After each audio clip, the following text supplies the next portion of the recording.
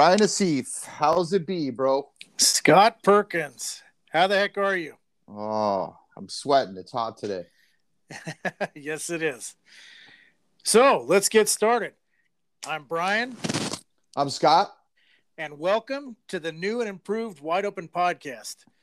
So if you're listening to this, you've made the extremely poor decision to listen to a couple of chuckleheads talking about off-road racing in District 37.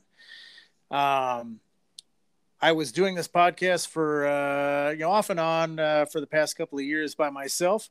And I've been getting a lot of grief from a lot of different people that we need to start doing it again. And I felt like I wasn't doing right by the podcast or by the people that listen to it by doing it by myself. So I reached out to Scott, and Scott was gracious enough to agree to be the co-host of the new and improved Wide Open Podcast.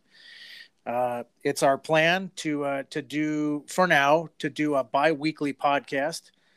This will be the first and hopefully the only one that we do just the two of us from this point moving forward. Every other week, we intend to bring a guest onto the podcast. We're hoping that those guests can be someone that either came from District 37, races in District 37, or someone that's somehow supports District 37. And we'll make all of you wait until the end of the podcast before we announce who our first guest is going to be in a couple of weeks. So moving forward, Scott, for those that don't know who you are, tell everybody who you are. Well, it was really easy, maybe too easy for you to talk me into doing this with you. I should have or something. It's too late now. For those of you who don't know who I am, I do for 37 Heroes, Big Six NGPC, and I'm also the team manager for the JS Buchanan Chittister Transport Race Team. So I'm the one that you see on those Wednesday Night Live Instagrams before the GP races. So if that helps you figure out who I am, there you go. Yeah, and if you see anything that's on anything that's a post from a District 37 social media site, that's Scott doing the posts. Scott lives and breathes off-road racing, West Coast off-road racing. If you want to know who raced when and where and how they did and how many racers were at a race, Scott's the guy. He really has his finger on the pulse of what's happening on West Coast racing. And I think probably together, the two of us, we probably have got the inside scoop on just about anything and everything that's happening on the West Coast when it comes to off-road racing. So yeah, that's kind of sad, actually. It just goes to show you how much time I spend on Instagram and Facebook and websites on a daily. Yeah, we need a freaking life. It's probably why I'm blind now. I mean, and I'll admit, and I'm proud of it. I'm not on Facebook anymore. So I think it's probably one of the best things I ever did. But I am on Instagram a little bit, so I check that stuff out. So we Scott and I kind of talked about some things that we thought we should touch on for tonight. So we're going to roll right into it. Last weekend was Hundreds MC Sprint Enduro, and that capped the first half of the year. We've rolled into the summer break. Lots of racing has happened since the beginning of January until last weekend. And we wanted to kind of touch on the hits and misses leading up to this point. So I've raced a whole bunch, not as much as I'd hoped to. I was, every year, I think as a racer, and probably a lot of you can relate to this, you approach every year with high hopes of trying to chase a low number or chase a number one or whatever your ambitions are for the year. And then life gets in the way or things happen and you kind of get derailed, which has been the case for me. I haven't been able to race as much as I wanted to, but I have been at just about every race. And Scott the same. So let's talk about some of the stuff that we thought were really positives for racing in District 37. So I'm going to jump off from my perspective, like kicking off the year. I thought that what Checkers did with the opening round of the Hare and Hound series was absolutely amazing. I mean, you and I both know how difficult it is to reach out and get people to be involved in what it is you're doing with a race. And they really thought outside of the box, got Fast House to come in and be be a sponsor of their event. They went above and beyond with the promotion. And Scott, just tell everybody a little bit about how difficult it is sometimes to try and get clubs to give you information so that you can promote their race. Yeah, I mean it's definitely gotten better. Each of the clubs should really have, one person that's on work weekend that's just taking nothing but pictures, so we can use that to post. And I get it. A lot of the clubs are, undermanned at sometimes and don't have enough people to do the things they do. And it's somewhat new for them over the last couple of years, so it's easy to forget. But for the most part, they've all done a pretty good job, and it's important for us as a district and clubs to give you a preview of what you can expect. I mean, what am I getting into when I come here, especially for somebody who's new, who's never even raced one of our races. Yeah, for sure. And I know that with the Checkers race going in, being the first race of the year, and then the kickoff of the Hare and Hound series that we've been working pretty hard to try and promote. It was really important to get a lot of media out on that race, because there was a lot of interest from people who were not familiar with what it is we do. They'd heard about Hare and Hounds. Fast House has a unique vibe about it, so there were people that were interested in coming to that.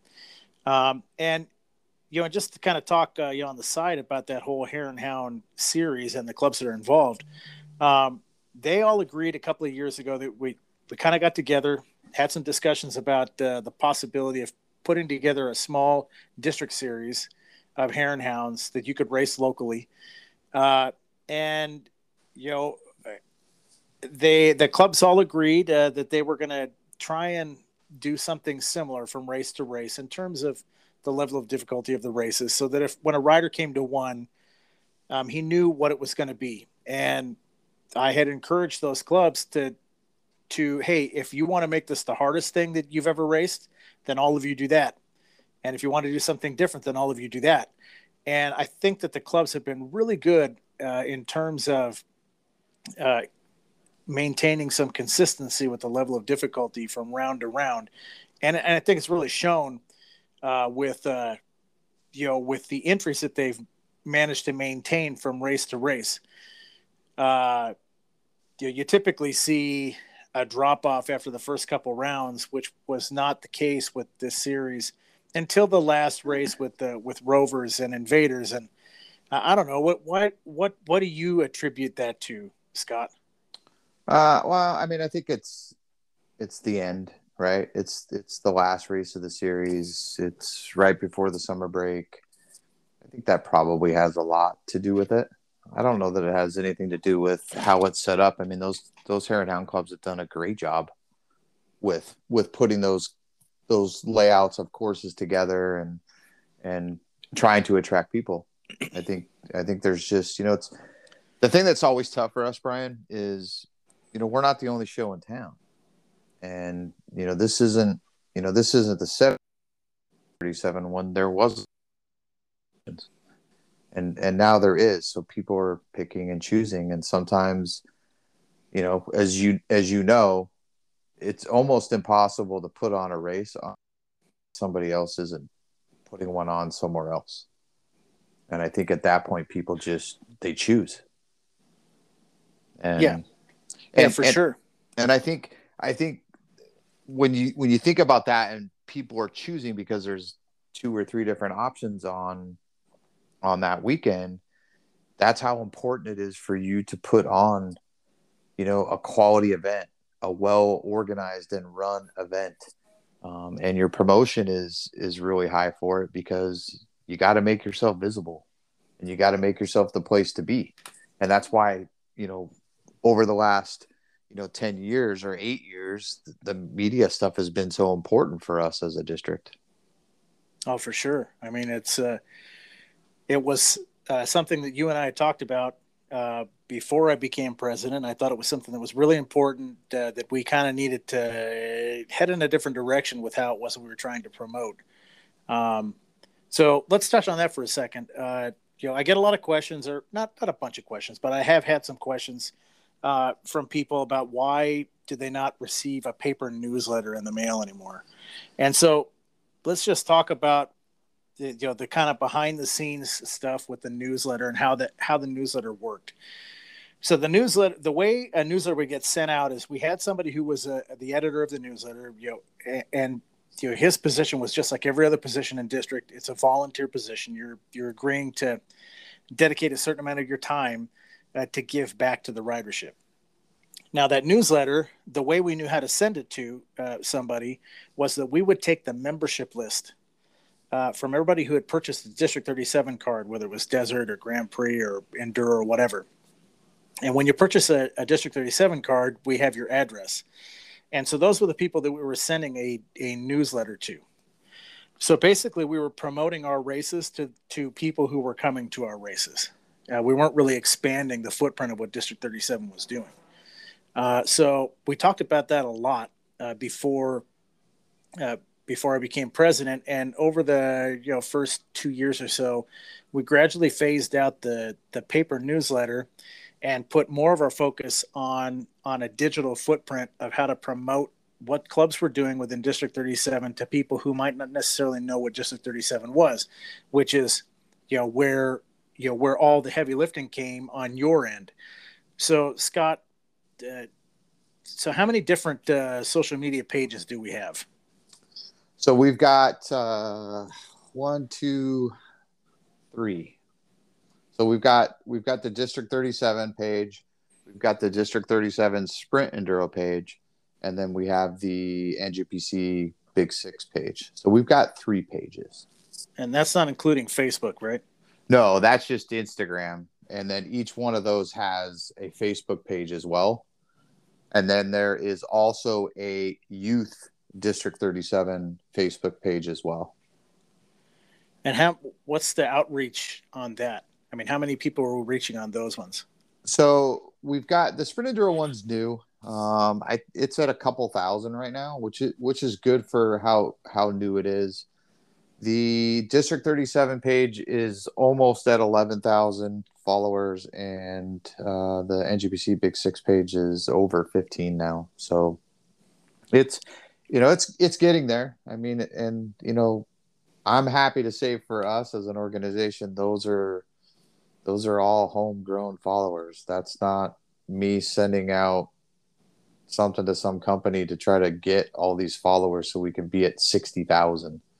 I mean, these are people that truly follow us as an organization or as a different series. Yeah, and I can tell you that the amount of followers that we have on those pages exceeds the amount of district cards that we have sold. So we're reaching out to people who maybe they're coming and pie plating a race here and there, but whatever we're doing is reaching out. It's getting to other people, and so that's why it's so important that whatever it is that you're posting, whatever clubs are giving you, whatever race is coming up, if it looks interesting, we're still reaching out to people who haven't 100% decided whether they want to be a district member, and they may come to your race. It may, there may be something about your race or a club's race that looks interesting to somebody, and they're going to come just because. So, that's why, we have the different pages and the different formats. We have, so on top of the Hare and Hounds, we've got the Sprint Enduros. And I feel I'm positive about where the Sprint Enduros are now, but I feel bad for the clubs that that got together and agreed to put on that format of racing. I had someone tell me after the first race of this year for the Sprint Enduros that, hey, you know what? I don't think this format of racing is a viable form of racing, and we should probably start thinking about not doing them. And I think that was probably an unfair judgment of the Sprint Enduros. So, when you talk about the Sprint Enduros, year one, we didn't have any idea what we were doing, what a Sprint Enduro should look like. I think every club that agreed to participate in that series kind of had a different idea of what they should be. And we were very upfront with the ridership on the fact that we didn't have a clue what we were doing. That there was just kind of this rough idea of a format, and each club was kind of thought it should be a little different, and so that's what they did. And we were asking for feedback from the ridership after every race so that we could kind of find our legs. So after the first year, the clubs had kind of agreed what they thought those races should be. We got into the first race of 2019 or 2020. And right after the first race, COVID hit, and it threw everything out of kilter. So really, I look at 2021 like it's been the first year that we've really had an opportunity to put on races with the feedback that we've gotten from the ridership. Now, having said that, I've raced all the sprint enduros, and for me personally, I loved every one of them. I loved every special of every race that was put on by every club. But I do know that I have heard some rumblings from some people that maybe some of the specials, like the third special, might have been a little too difficult, a little more enduro than sprint. And the clubs have heard that as well. And so they're taking that into consideration when they're talking about what they're going to do for the following year. So it's not like they're just turning a blind eye to it. No, I think it's important for people to realize that how hard it is to start something like that. I mean, just because we're successful at other things, a scramble series or a hare and hound series, doesn't mean that we just go, yeah, let's do this and it just works. And so I think, the first couple years is a growing experience and a learning experience. And I think the clubs have done a good job of that. I mean, I wouldn't say that at times I don't think that, some of the layouts of the tests are really not what a sprint enduro is. And I think sometimes, some of the clubs get, stuck on that format of, what they do for a desert race, and they just kind of do it the same, and it's not the same, but they're learning that. And, it's important for everybody to understand that we need your help. We're not the experts here, and every bit of feedback that we get from everybody is considered. It's not necessarily always used, but it's considered. And sometimes those ideas we get from the ridership are the ones that get implemented and make the series better. So, for you guys listening, man, send us a message, send it off of the website to your referee, your class referee, or send it on, the social media sites we have, or the emails and so forth, and give us your feedback. Because one, we want it, and two, yeah, we need it. Yeah, for sure. I mean,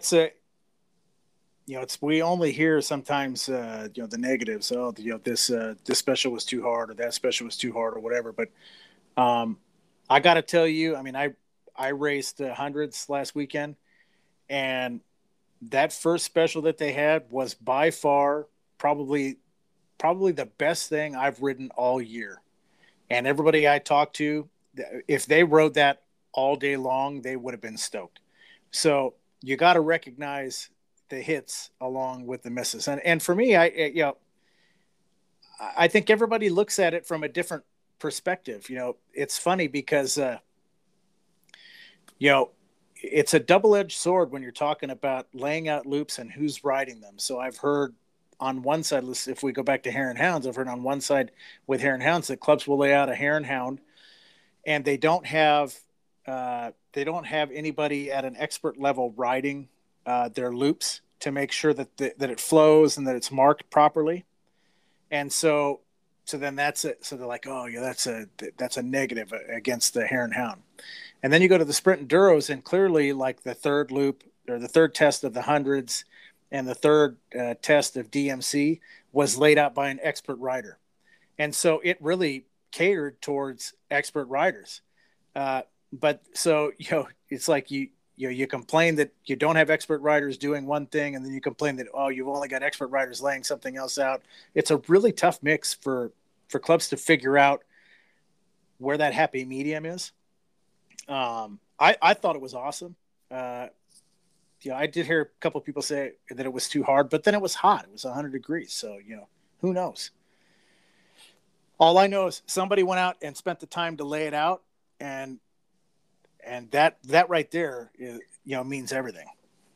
Yeah, and I think most people know this. I mean, everything that a club does is volunteer.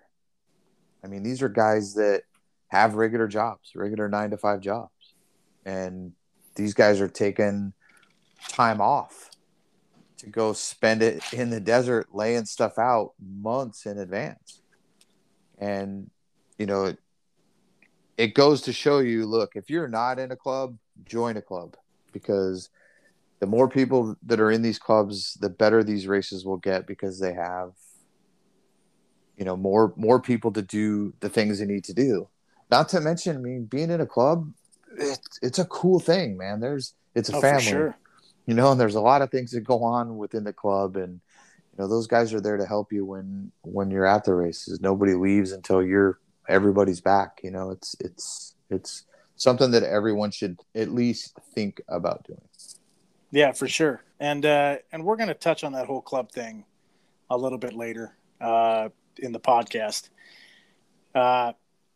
So let's talk about NGPC. So other than carrying all Lisa's stuff to a race, I'm a little detached from what happens at those races and where the ridership is and how it compares to what other series are doing and what's in store for the future. So I'm going to be a listener of this podcast just like everybody else, and let Scott tell us what the heck's going on with it.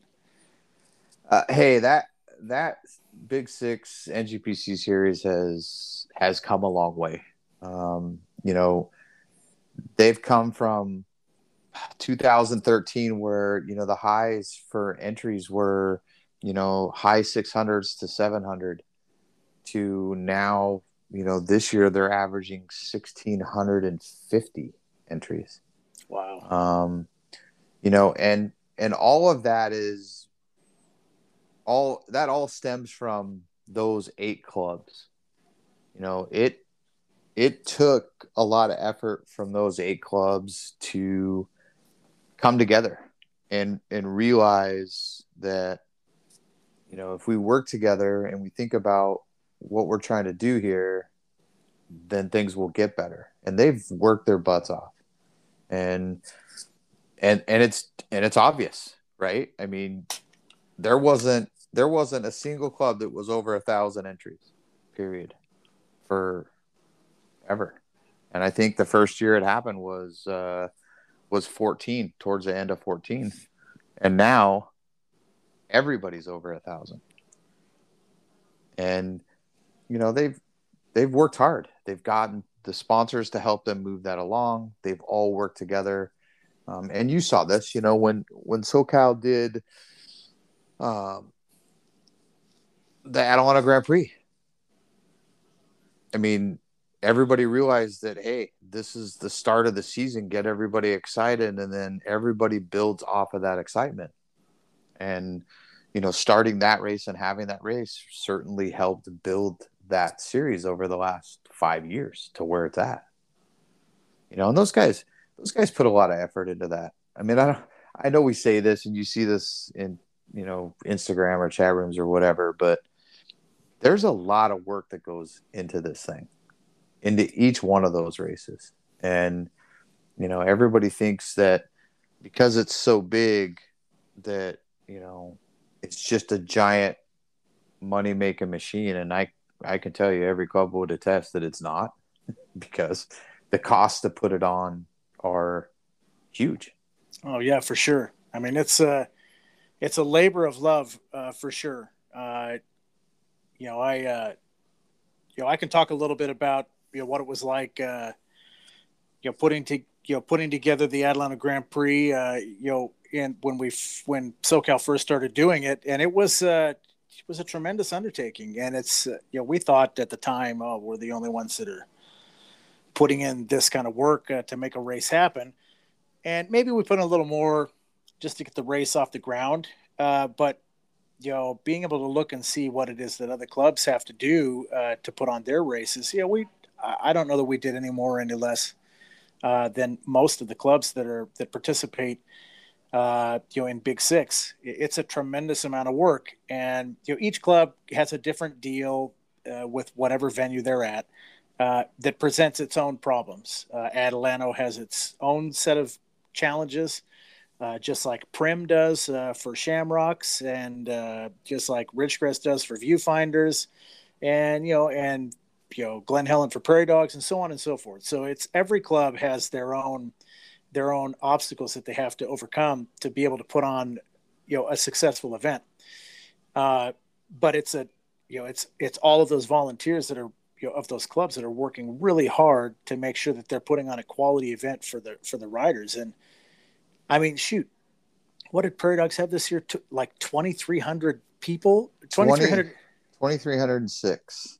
So that's the highest number that we've had at a Grand Prix, and it was at one of the smallest venues, if you look at it in terms of the area of camping and parking that's available. And they did it seamlessly. It didn't even seem like there were that many people there. No issues to speak of. The course held up with having that many riders on it, and that's it.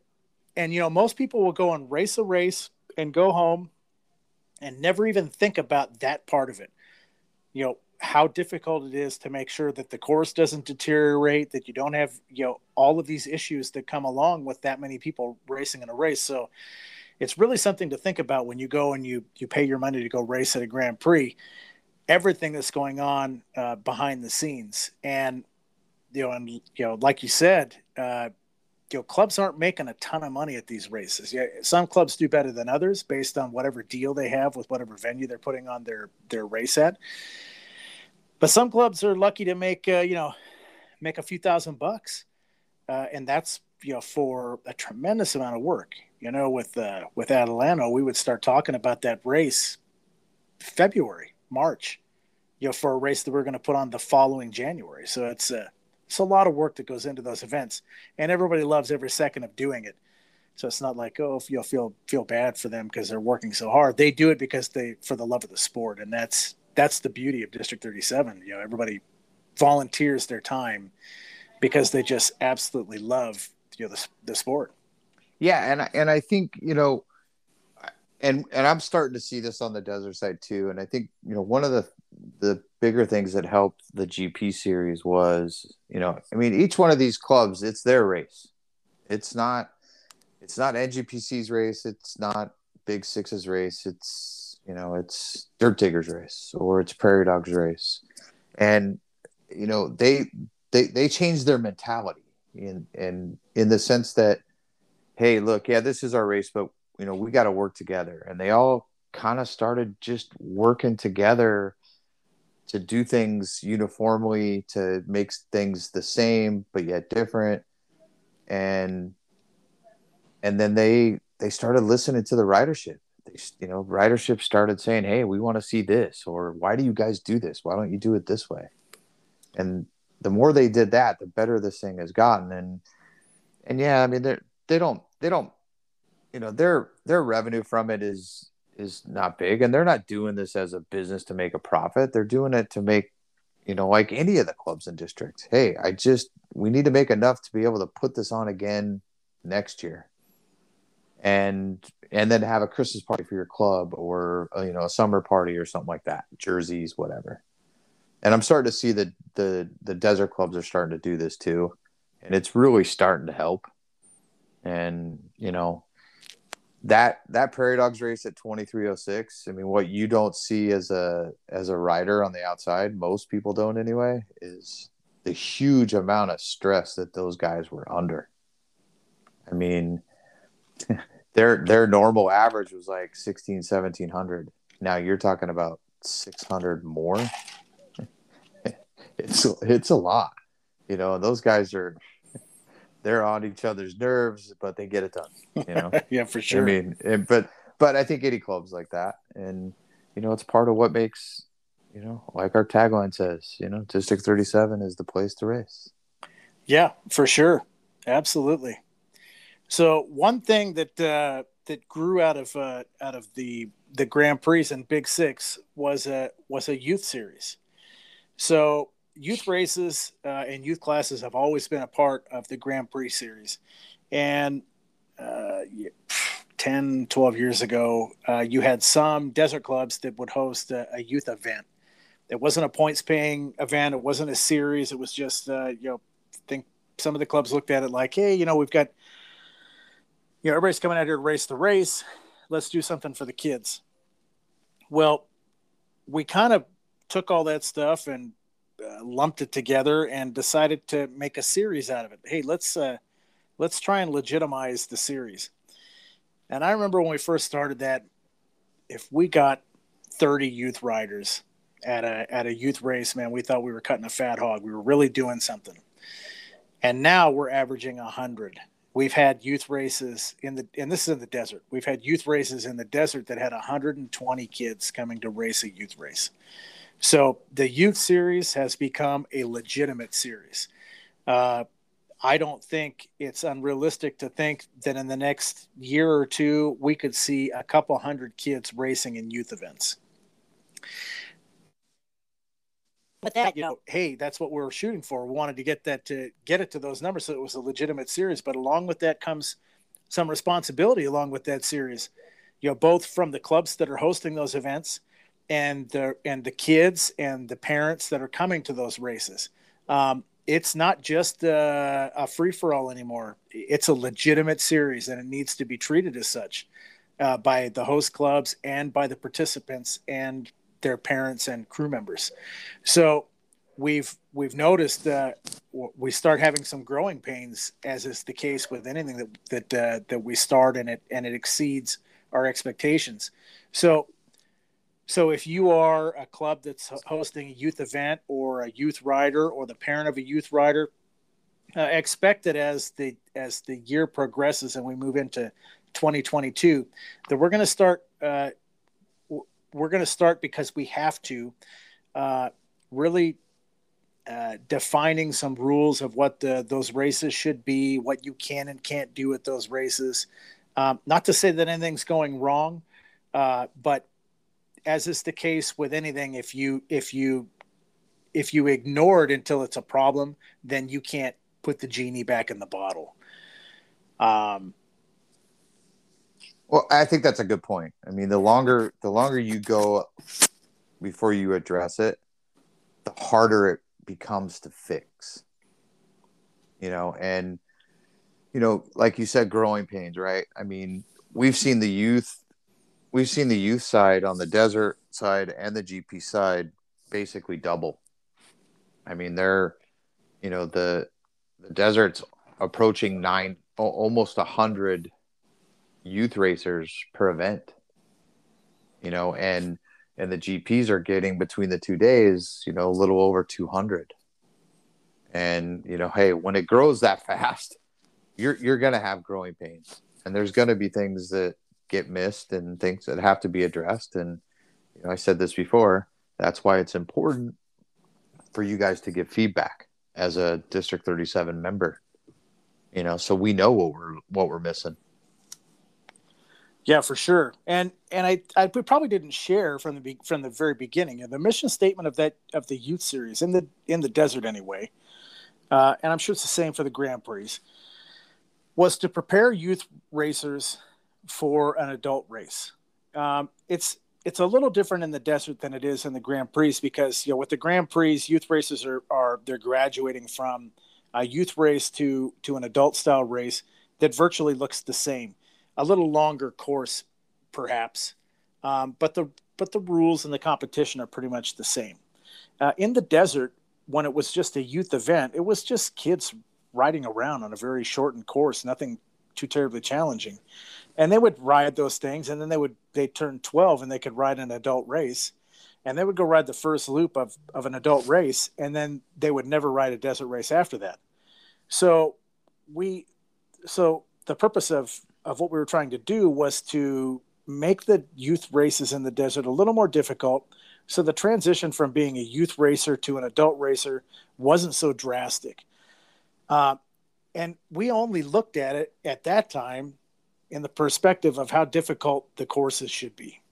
But along with that, it's also all of the rules that go along with racing an adult desert race. And we never really thought that we had to implement any of those rules. It never occurred to us. A youth desert event, for the most part, is the same as a Euro scramble, and for an allotted period of time. So, I know that there has been some interest from some kids and some parents in like doing more of a desert style, a scramble or hare and hound style youth event. And I know that some people express some interest in wanting to participate in that and lay it out, which would probably help kids really get prepared for an adult style desert race. But there are rules to go along with that, like where you can pit and how all those things work and what kind of assistance you can get in the desert and so on and so forth. So those are the types of things that we're talking about when we kind of need to clean up the rules and we just didn't know, and those are good problems to have, Right. And I think it's important, Brian, for us to clarify this is an issue on our end as a district, not because of something that the youth have done or not done. It's just grown so much that all these things have come to light, and there are things that we have to clarify and for sure, easier to understand. I know you and I talked about it, earlier today. Like, I've been part of district for 20 years. I don't know all the district rules. I know some of them.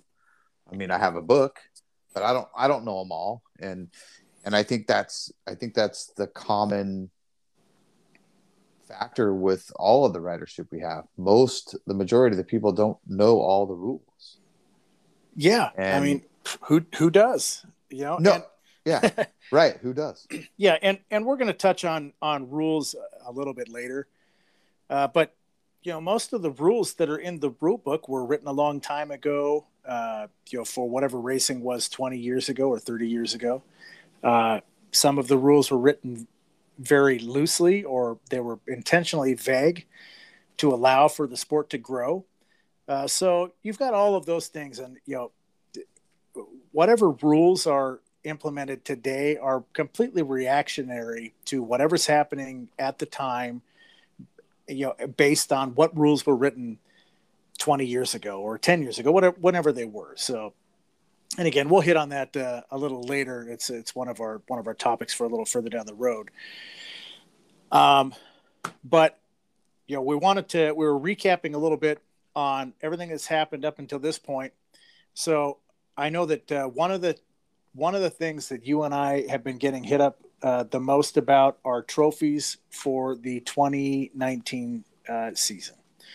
So let's talk about that real quick. I guess I'll talk about that real quick because I kind of know what's 2019 or 2020. I'm sorry, 2020, the year of COVID, because we're in 2021 now, so it's the 2020 season. Well, hey, we could always argue that 21 is the year of COVID too, because to be honest, COVID took away, and now COVID is actually given back because the series are all up in numbers. So, for sure.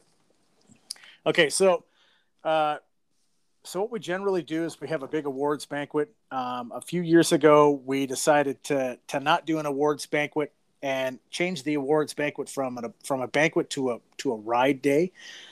We did it at Glen Helen, and all the stewards, it was business as usual, like we would normally do, and they handed out awards and had an individual awards ceremony for each of the different disciplines and classes. We did it in the museum at Glen Helen. It seemed to be something that was really a success. Most of the riders really enjoyed it. It was an opportunity for everybody to get together, and so then we did that in 2019. So we decided we were going to do that again in 2020, and then COVID COVID has just affected so many different things in so many different ways. So we're still able to do a ride day, but after talking to a lot of the stewards that we were leading up to that, many of them were concerned about the personal contact and interaction that they would have with the ridership, handing out trophies rider to rider. So what we decided to do was that we were going to go ahead and not hand out trophies at that event. We were going to order trophies for everybody and then figure out how we were going to get the trophies to the riders. So that was the first part of it. So it delayed us getting the trophies. Then we decided to change companies that we got trophies from. We wanted to spruce things up a little bit and do something a little different. So we went with a different company, and then that company changed ownership. So we are getting trophies through MX Trophies, and MX Trophies has changed ownership since the last time we bought a few trophies from them. So what I can say now is that all of the trophies for every series have been ordered. And it was a little bit of work because what you see on their website is not still available. That was stuff that was available from the old ownership. So Lisa was working with them, and she had to really do a lot of arm twisting to get them to make some of the trophies that we wanted them to make, so that the trophy that you get is something that you're going to look at it and you're going to go, wow, that's really badass. So, but all the trophies have been ordered, and we will make sure that all of the trophies are in the hands of the stewards to distribute however they see fit before we come back from summer break. That's from youth series to all the desert series to the Grand Prix series. So I know a lot of people have been asking. Hopefully this podcast reaches as many people as possible so they kind of know what's going on. We can, and I know that in 2022, the awards we give out for 2021, we're going to have a full-fledged awards banquet. We're working on something a little different with the possibility of a different venue and something that we're working on.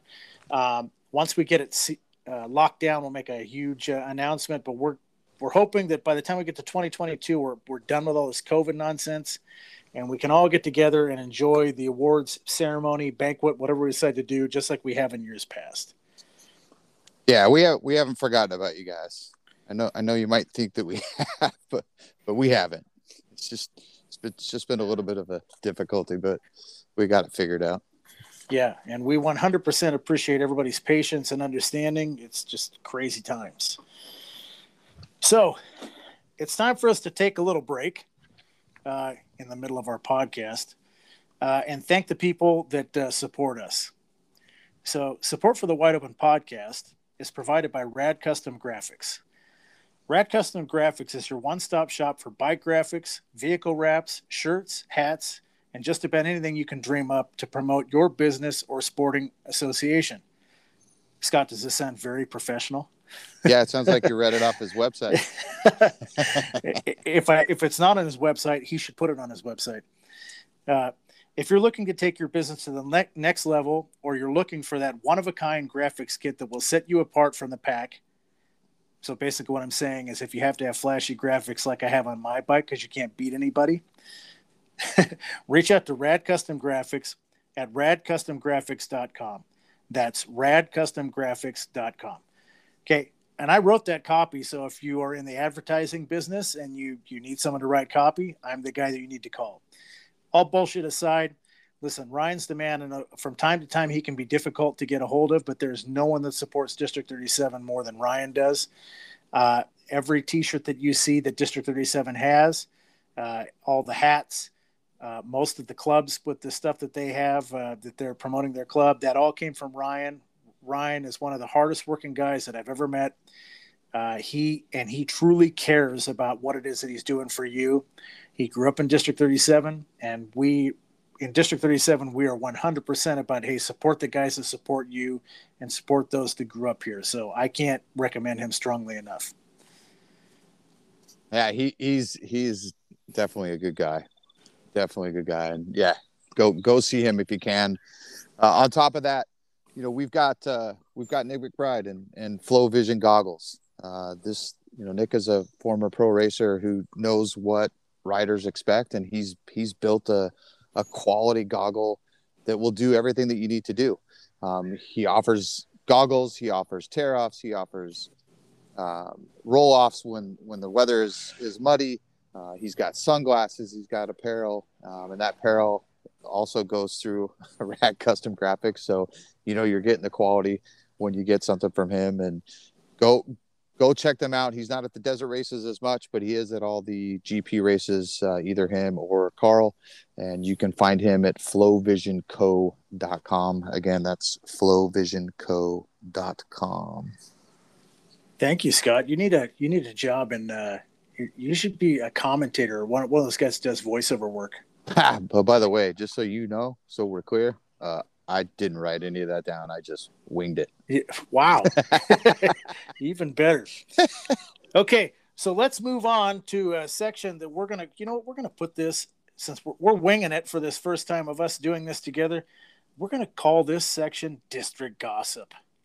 Ooh. Okay, so let's start. The part where they hate us even more than they do now? Well, probably. This is the part where I take everything, all the gossip that I've heard, and we set it straight. So let's, everybody's been I'm sure you've heard about it. Let's talk about it. The new rider rescue. Dun, dun, dun. Ooh. Yes. Yeah. Hey, okay. By the way, before you get into that, go over to Facebook now. Sherry's got a poll going for the new name of the district. So go over there and vote. It's the District 37 rescue page. It's easy to find. Go there, vote for the name that you want, or add a name that you think would be better, and put something in the comments. Perfect. So the name of this podcast is the Wide Open Podcast. I'm not going to pull any punches. We're just going to throw it out there, and no point in trying to sugarcoat it now. Over the past couple of years, Rescue 3 leadership thought that it was important for them to move in a direction of trying to make sure that they were servicing events that were going to bring in the most amount of money to keep Rescue 3 afloat. Can't fault them for that. I'd had many conversations over the past couple of years about I was a little concerned at what I considered to be a light turnout from Rescue 3 at District 37 events. And I'll be honest with you, I was worried about how I was going to explain that to the ridership when part of your entry fee goes to pay for that. I was told that it was difficult for Rescue 3 to come to District 37 races when hardly anybody came to a District 37 race, and it cost them money to come to the race. Again, understandable. I took that as a challenge. There was a dollar amount that was thrown out there that they have to make this much money to in order to make it worthwhile. I did the simple math on how many entries I thought it would take for it to be a viable option for Rescue 3 to come to District 37 races. And I'm proud to say that with the hard work that we've done, that we raised entries to the point where it became something that was worthwhile for Rescue 3 to come to those races. Unfortunately, Rescue 3 had committed to servicing car truck races and some other stuff. So it forced them to split the resources that they had between the events that they'd committed to away from district and then whatever was happening at district. As we came to the end of the 2020 season, we had some issues with the BLM. And so we had some issues with the BLM that created some problems for clubs moving forward in terms of rescue. So what's written in the SRP, and for those of you that don't know what the SRP is, that's the standard race package. It's there are rules set forth by the BLM that District 37 helped write, and it's what every club agrees that they're going to do at their race. And in that, it states that that you have to have an EMT on site for every 25 miles of race course that you lay out. So really, this affects hare and hounds. This kind of put us in a panic, because this was at the end of 2020. We're going into 2021. Checkers had been heavily promoting their Hare and Hound as the first race of the year, as was DMC. And we were faced with the problem of Rescue 3 not being able to. Let me back up a little bit. The BLM had always kind of looked at the clubs as being able to fulfill those requirements with your ambulance, which would have an EMT on board, and then Rescue 3. So when BLM realized that Rescue 3 didn't necessarily have the EMTs that were required in the SRP, it became an issue for the clubs. And it was suggested that I tell the clubs that the solution to this was that they hire 3 ambulances with EMTs. And have even the slightest bit of knowledge on the finances of how a club works, that's just a losing effort. So I asked Jerry Grabo to help fix this problem. And Jerry took a tremendous amount of heat that he didn't deserve because he did what I asked him to do. And he reached out to IRRC. IRRC has volunteers that volunteer with their organization that have EMTs, and we were able to satisfy the requirement that was required by the BLM without it being a tremendous cost to the club. So we reached out to Checkers and DMC and told them that we had this option in place if they wanted to use it. Of course, they wanted to because it made sense for them financially. And so they went that direction. All the while, behind the scenes, we were working on trying to find a way that District 37 could start its own rider rescue service. I had more than a couple of conversations with Sherry Kibbe, who has been working with Rescue 3 for who knows how long. She's the comforting voice that you hear over the radio whenever you're in trouble, and she's the one that organizes the resources for Rescue 3. So it was a smooth transition. I presented it to Sherry that, hey, I think that it would probably be in the best interest of the district if we started our own rescue service. But I was only interested in doing it if Sherry agreed to run it, and she had to be able to have the freedom to run it her way. She gave it some thought. It wasn't like she just said yes right away. She gave it some thought, wanted to make sure that it was a commitment that she was willing to make, and that it was something that she could do, and that she could service the ridership the way that she thought was necessary. After her giving it some thought, she agreed. And so we decided from that point moving forward that we were going to throw our support behind a district-backed or district-funded or district-owned, however you want to look at it, rider rescue service. And so this weekend or last weekend at Hundreds was the debut of the District 37 Rider Rescue Service. And as Scott said, it's over on Facebook right now. It's since that district service belongs to the district ridership, Sherry thought it was very important that the district ridership decide what the name of it should be. So let's talk about why I just said that it belongs to the district ridership.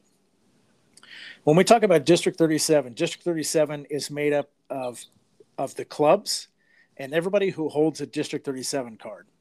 It's not me. It's not Scott. It's not Jerry. It's not Guy or Sherry or anybody else that holds a district position. I own just as much of District 37 as Scott does and as every other card-carrying District 37 member does.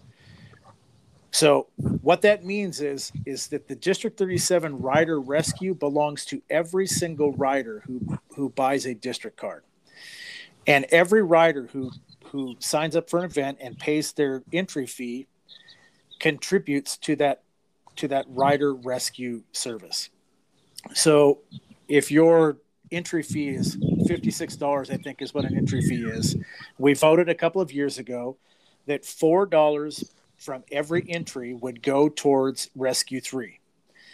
And so what we've done is we've changed that. Now $4 of every entry goes towards the Rider Rescue Service, and it goes in a fund that's managed by district. So it's completely transparent. It's reported on at will be reported on at every district meeting, just like the general fund is and the legal defense fund and the Riders Helping Riders Fund. It will be reported on every month. And everybody that enters a race, $4 of your entry fee goes into that fund to help support the rider rescue service. It's what, if we can't get volunteers, it's what helps to pay for the people who go out there and spend the day and help with their fuel. It pays for the side-by-sides, the maintenance on the side-by-sides, the rescue, any first aid equipment. It's 100% funded by entry fees. And here's the beauty of that service. No matter who is in charge of it, whoever's running it, if someday Sherry's not running it anymore, no matter who's president of district, that rider rescue service will always be the District 37 rider rescue service. There will never be any question about where that rider rescue service is going to be when a District 37 race is being held. It will be at a District 37 race. There will never be a conflict. There will never be a conflict about does it need to go someplace else to make money? It will always be here. So whenever you go to a District 37 race, without a doubt, 100% that rider rescue service will be here in District 37 servicing the District 37 riders without fail. So that's why we decided to make the move that we did. And I just wanted to give a little history lesson on where we were and how we got to where we are. And again, it belongs to you, the district rider. If you're listening to this podcast and you hold a district card, you own part of that service. And so, just like Scott said earlier, if you got questions, you got comments, you want to see something, there's so many opportunities to reach out and give your opinion on or suggestions on what you'd like to see us do, how you'd like to see that service serve you better. So, Scott, can you think of anything that I might have missed on kind of explaining it? No, I think that's a good explanation, and I'm sure there'll be more questions, and Sherry and yourself will be around to answer that. I think it's important for people to understand that this whole new direction for districts simply comes out of our concern for your safety as a rider, and it's simply that. It has nothing to do with with Rescue 3 or anybody involved in that. They have a business. They needed to go a different direction. And you as president of the district and Sherry and other officials, felt it was necessary that we had the coverage that we needed to have. And that's why we're making the change. It's that simple. It's nothing else other than that. It's all about your guys' safety as our ridership as a district member, as well as my own when I'm racing, or you or anybody else. You said when you're racing. Well, let's look for anybody that's listening to this. If you're not aware of the Beat Perkins racing program, I'll make it simple, and then there's no undenying this. I've taken a break from racing because I felt that it was necessary for Brian to have some glory and actually win some races and have some better finishes than me. But that time is coming to an end. And so my suggestion to you, Brian, is enjoy it now. Because bring it. It's going to change. And based on what I know about your race prep, I'm pretty confident in the fact that I won't lose. Okay, we'll see. We'll see. Yeah, I think this thing's great, and kudos to Sherry for taking on this responsibility. I mean, it's she's got a regular job and this on top of it, and it's going to be a lot of work for her. So kudos to her for wanting to take this on, and before I forget, kudos to Lori Anderson. We talked about the youth program earlier, and she's been a big part of that too, and its growth. And there's always people to thank, and those are two of the people for sure. Yeah, for sure. Okay, continuing under the gossip topic. Woo. Yeah, let's talk about new rules. So I hear rumors. People love to call me and tell me so on. This is happening and that's happening. Right. When Well, it's just remember, yeah, just so everybody knows, right? Rumors are unsubstantiated facts. So yes, for sure. so it's just that, a rumor. So let's talk about new rules and how they're made and so on and so forth. So uh, it is. I'm going to throw it out there. This may just come as a total shock to a lot of people. I don't make rules. I don't get to make rules. I don't even get to suggest rules. Okay, rules for District 37, whether it's the addition of a new rule, the changing of an existing rule, the deletion of an existing rule. All of that comes from the competition committee, which is headed up by the referee, and he doesn't get to make suggestions, and he doesn't get to vote.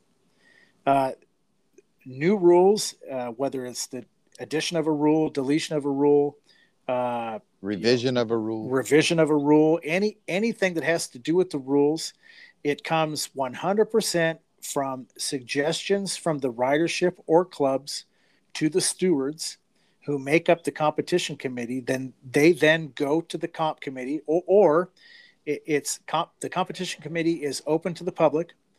It's been a little weird with COVID because they're doing it via Zoom. But if you reach out to your steward or the referee, they will send you the link. It is open to everybody. You can participate in the competition committee. You can, if you are familiar with the rule book, you don't even have to be familiar with the rule book. Just something that you think, just common sense that we should be doing this or not doing that. You can make in the competition committee. The competition committee will then discuss it. They will vote on it. They will either decide that, yeah, it's a good idea or no, it's not a good idea. And then what the competition committee does is they bring those rule changes or those proposed rule changes to the off-road room. Now, there are different kinds of rules. There are standing rules, and then there are changes to the bylaws, and then there are just regular rules. So changes to the standing rules require 3 readings and then a vote. Other rules require a 2/3 majority, and I think changes to the bylaws also require a 3 readings and then a vote. Okay, but whatever the competition committee proposes as a rule change then goes to the off-road room, which they discuss it and then they vote on it. Now, generally, what happens is throughout the course of the year, the competition committee will take suggestions on proposed rule changes, and they will collect them, vote on them throughout the course of the year, and then in November they will bring all of the proposed rule changes that they've talked about or voted on to the off-road room, and we'll have a very long meeting, and they will go through those rules one by one, the proposed rule changes, and if anybody in the off-road room opposes a rule change that the competition committee is proposing to change, they can say that they oppose it, and then the off-road room will vote. So the off-road room has the opportunity to overturn or overrule a rule change made by the competition committee. So so all of these discussions happen in the off-road room every month. And in the off-road room, each club is represented by 2 representatives from each club.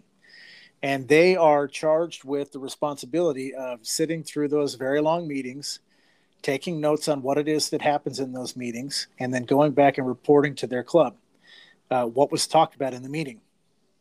When I was the president of SoCal, I also participated in the off-road meetings as a representative, and then some other positions that I held within district.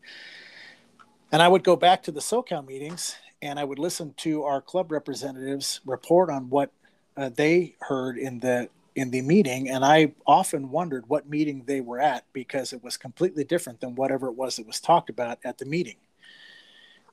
So I've heard lately that we have changed the rules that say that district officials don't have to be in a club.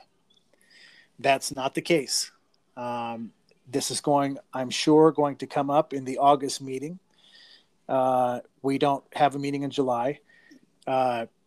As many of you know, I used to be a member of SoCal MC. I am no longer a member of SoCal MC, and I am currently not in a club. There were a number of us that were members of SoCal and then were not members of SoCal. Everybody except for myself has joined another club. I'm still searching. So when I was no longer a member of SoCal MC, I'm just being honest. Okay, when I was no longer a member of SoCal MC, I went to the off-road committee, off-road body, and I asked them to give me 6 months to find another club. They graciously agreed. 6 months comes up in July, but we're not having a meeting. So in August, I intend to bring it up to the room. If I have not, I will ask for some more time, or I will ask the off-road room what they propose to do. So the rule has not changed. I have also heard some rumors that the off-road room has made some decisions on what constitutes a club member and how old you have to be to be a club member. And this all stems from some very loose rules that we have and unclear rules we have on when is somebody a club member, how old do they have to be a club member. And again, just to go back to what we talked about before, the off-road room does not make those decisions. Those decisions are made in the comp room, and I have not heard anybody talk about it in the comp room. And it would be extremely difficult for District 37 as the overseeing body to say this is what constitutes a club member, because each club has their own bylaws on what constitutes you as a club member. Correct. So we don't know. Well, I don't know, like, what you're 12. If you're 12 years old, you're a club member. If you're 18, you're a club member. We don't know. And it's none of our business. Whatever club you're in, that's their business. I know that it is something that the competition committee has been talking about. They do know that there's something it's something that they need to address, so that we can kind of clean this up, so that we don't have these issues moving forward. And it's, this is not something new. It is something that has popped up. It pops up every couple of years, and it's probably something that needs to be cleaned up. It's not my place to say what the rule should be or what it shouldn't be. That's not my room. I don't oversee that room, but I have every confidence in Guy and the stewards that they'll get it figured out, so that we can move forward. So. Yeah, I mean, I think for us, rules are, a clarification thing, and you and I talked about this earlier, is, most people don't know what the rules are. Yeah, for sure. I mean, there's so many rules. Sorry about that. Had a little bit of an issue on my end. Are we out there feeding birds in your backyard? No, actually, I've been on a walk for a little bit of this. It's hot in my house. It's actually cooler outside than it is inside. But, rules are important, guys. I mean, plain and simple. And I think when it comes to, participating in any organization, know what the rules are. And, it's easy to find. There's rule books that get handed out at the beginning of the year. There's, a website that has the rules on it. You've got a website that has your stewards on it. You can always contact them for it. It's just know the rules. And in a lot of cases, knowing the rules makes things a lot simpler for everyone, for you, for the off-road room, for the comp committee, and understand that, and this is, I'll point this out, Brian, you and I talked about it earlier, but every organization has, for us, has AMA rules, because we're AMA sanctioned. But also within those AMA rules, especially when it comes to the Big Six or NGPC, there's supplemental rules. So you gotta remember to read those supplemental rules to make sure that you're in compliance with what you're trying to do. And if you can do that, then things will be a lot easier for you on a regular basis. Yeah, for sure. And I think just we'll touch just one more thing on the rules. Okay, anybody, if you're a District 37 member, can make a proposal to add a rule, change a rule, revise a rule, delete a rule. It's not just district officials. If you have a rule book and you're reading through the rule book and you see something that doesn't apply, or it's changed or it's outdated, by all means, it's your right to go to a competition committee meeting, or even just reach out to one of the stewards, one of the riders at large that also sits in the competition committee, or the referee himself, and say, hey, I saw this rule. I would really, can you guys please revisit this? And this is why. It's your district. The rule book is meant to be a growing and flowing thing for the times. So, I hate the fact that we even have to have a rule book, but but you have to. You have to. And I'm sure people are thinking about this. You mentioned that, everything's done through club and club reps in an off-road room and a comp committee room. If you're not a member of a club, but you're racing district, how can you bring your suggestion to that off-road room? Well, everybody has the opportunity, so that those meetings are open to everybody, and anybody who holds a District 37 card has a voice in either one of those rooms. So you can either go to one of the meetings. It can be an off-road meeting or a competition committee meeting. Bring up your concerns. So if you go to an off-road meeting, let's say you have something that's a concern of yours, you'd like to see it looked at by the competition committee, you can shoot me an email, a text, call me, or Sherry Kibbe, who's the secretary. Get yourself on New Business and state your case. And just say, hey, I think we should look at this rule. I think it should be changed to this. Can we please just look at that? And that starts the ball rolling. If you don't want to go to the off-road room, you can reach out to any of the stewards. It doesn't have to be your steward necessarily. Any of the stewards, the referee, or any of the riders at large that participate in the competition committee, and they will take it to that room and they'll discuss it.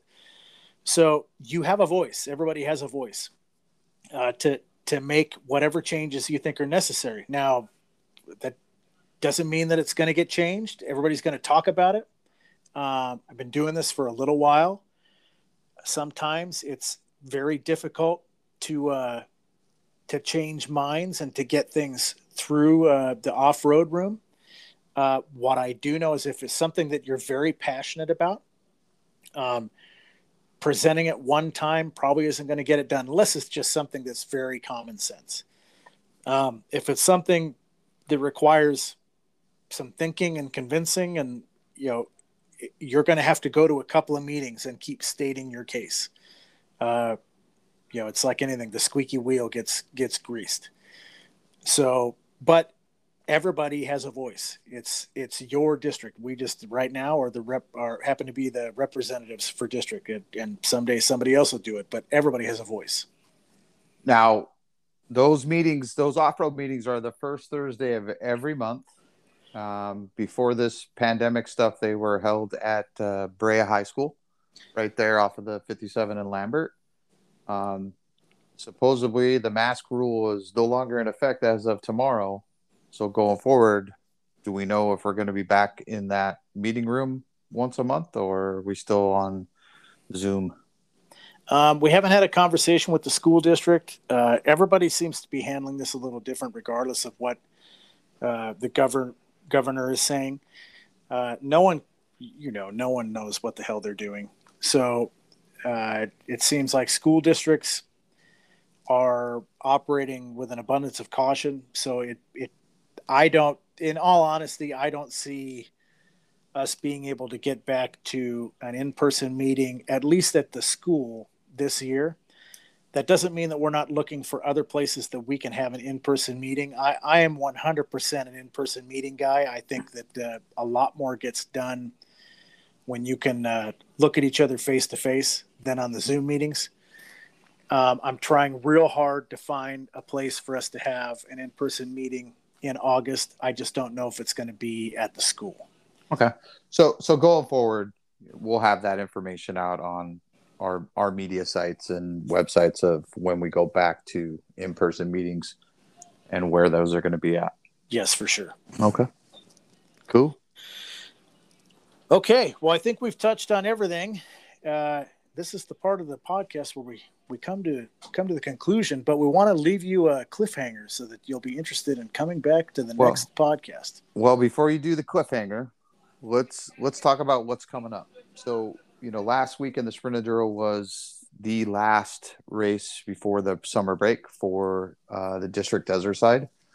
That was the hundreds. So now we've got a little bit of break. We come back Saturday, September 4th.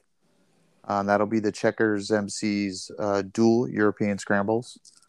And then September 18th will be Hilltoppers MC Sprint Enduro.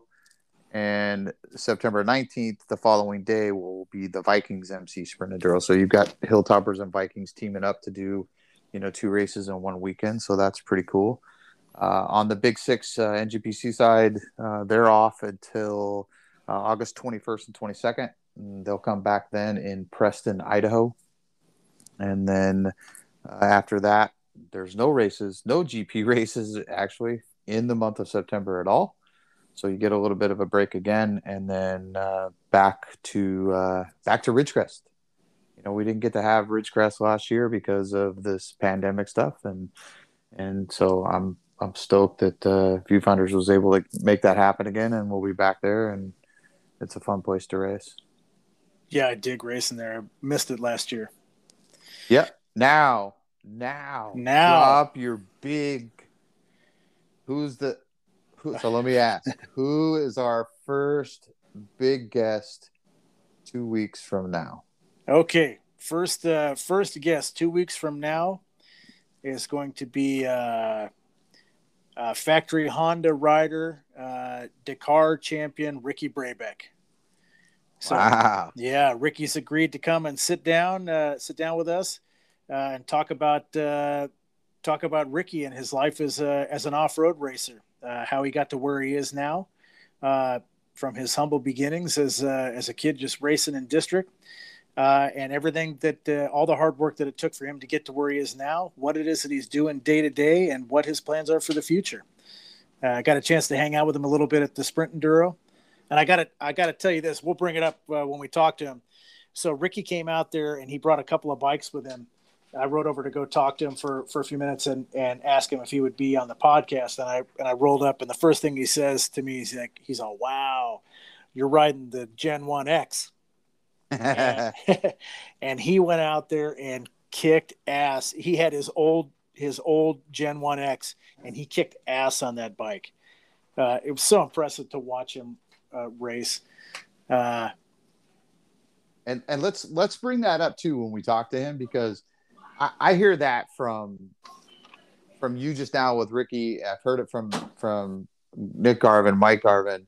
Honda's changed their bikes, and there are still some of those older versions of those Hondas that those guys would rather race. And I'd like to know why. What's so different about that versus now, and what's the advantage or disadvantage? So write that down somewhere, and let's remember that. Well, yeah, I for sure will, because I want all the tips I can get. It was funny because I went over there and was he had a brand new RX, and he had his Gen 1X, and I have an 18 RX, and so he knows that I have that 18. So he asked, he says, "You got the 18, right?" And I said, "Yeah." And he's like, "I had an 18 too. How do you like yours?" I said, "I just really having a lot of trouble, getting comfortable on it." And he said, "Yeah, I had a lot of trouble too." And so he told me sit on his new one, which I did, and it felt a lot more comfortable. The ergonomics of the bike and everything they had done to it made it feel a lot more comfortable. But it was super light, like really, really light. And so I asked him. I said, "So how does this thing compare to the old bike, or to the old X being as light as it is?" He said, "I don't know. I'll let you know after I ride it." So, so clearly he likes the older X, and I think from talking to well, obviously ask Ricky, who knows way more than I do. And, I'm just some jackass talking about, a motorcycle I ride. It's just that big, heavy ass bike that sometimes it's a little more comfortable pounding it through rocks. But if I could figure out how to make mine go the same way his goes, then we'd be having a whole different podcast probably. Yeah, probably. But yeah, that's cool. I mean, that's something I'd certainly like to know. And I'll put some questions together for him. But speaking of questions for him, since we're 2 weeks away from that, I know this is new. Do we have an email set up yet that you can give out so people can listen to this podcast and they can send questions that they'd like for us to ask Ricky? Yeah, we sure do. If you have any questions that you want to ask Ricky, or any questions just in general, whether it's about district or direct questions for Scott or myself, you can go to our Instagram page and go. And the Instagram page is at Wide Open Podcast on Instagram, or you can email me at superbnasif@aol.com. We're trying to get one set up specifically for the podcast, but I've got about 32 emails right now, so I got to get rid of a couple other ones so I can put this new one in. But again, if you want to reach out to us with any comments, questions, you want us to ask Ricky some questions, you want to tell us you guys are a bunch of jackasses I don't want to hear anymore, whatever it is, again, you can DM us at Wide Open Podcast on Instagram, or you can email us at superbnasif at AOL.com.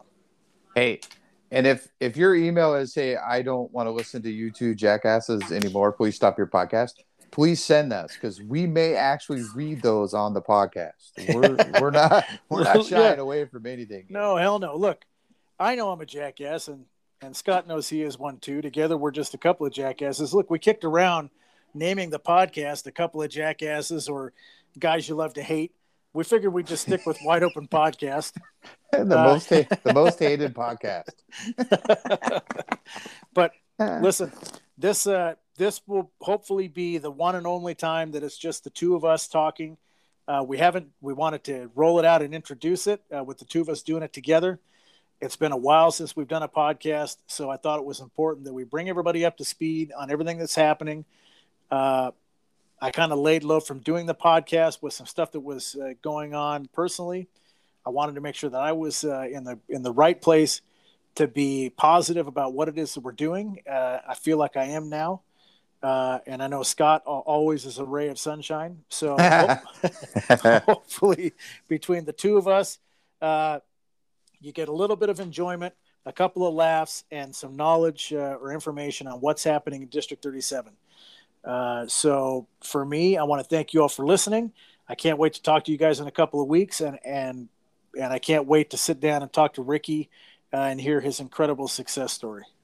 Yeah. Hey, and before we go, guys, just want to send out a get well shout out to District 37 rider and our buddy Nick Garvin. He was injured last weekend down in Baja, and he's on the mend and healing. He's got a little bit of a road to go, but he's going to be fine, we think, at this point. So get well soon, buddy. Yeah, and for all of you out there, just know that he's on our short list of guests that we want to have on the podcast. So we're hoping within a month or so, once he's feeling a little better, we'll get him on the podcast and he can tell us all about exactly what it is that happened to him in Mexico, what he's been up to, and what his future plans are. Sweet. All right, man. Hey, not a bad start for the first one. I think so. Scott? It's happy Monday. Yeah. Scott, thank you very much. Hey, man. Thank you. All right. And to all you guys out there in District 37, we will see you at the races.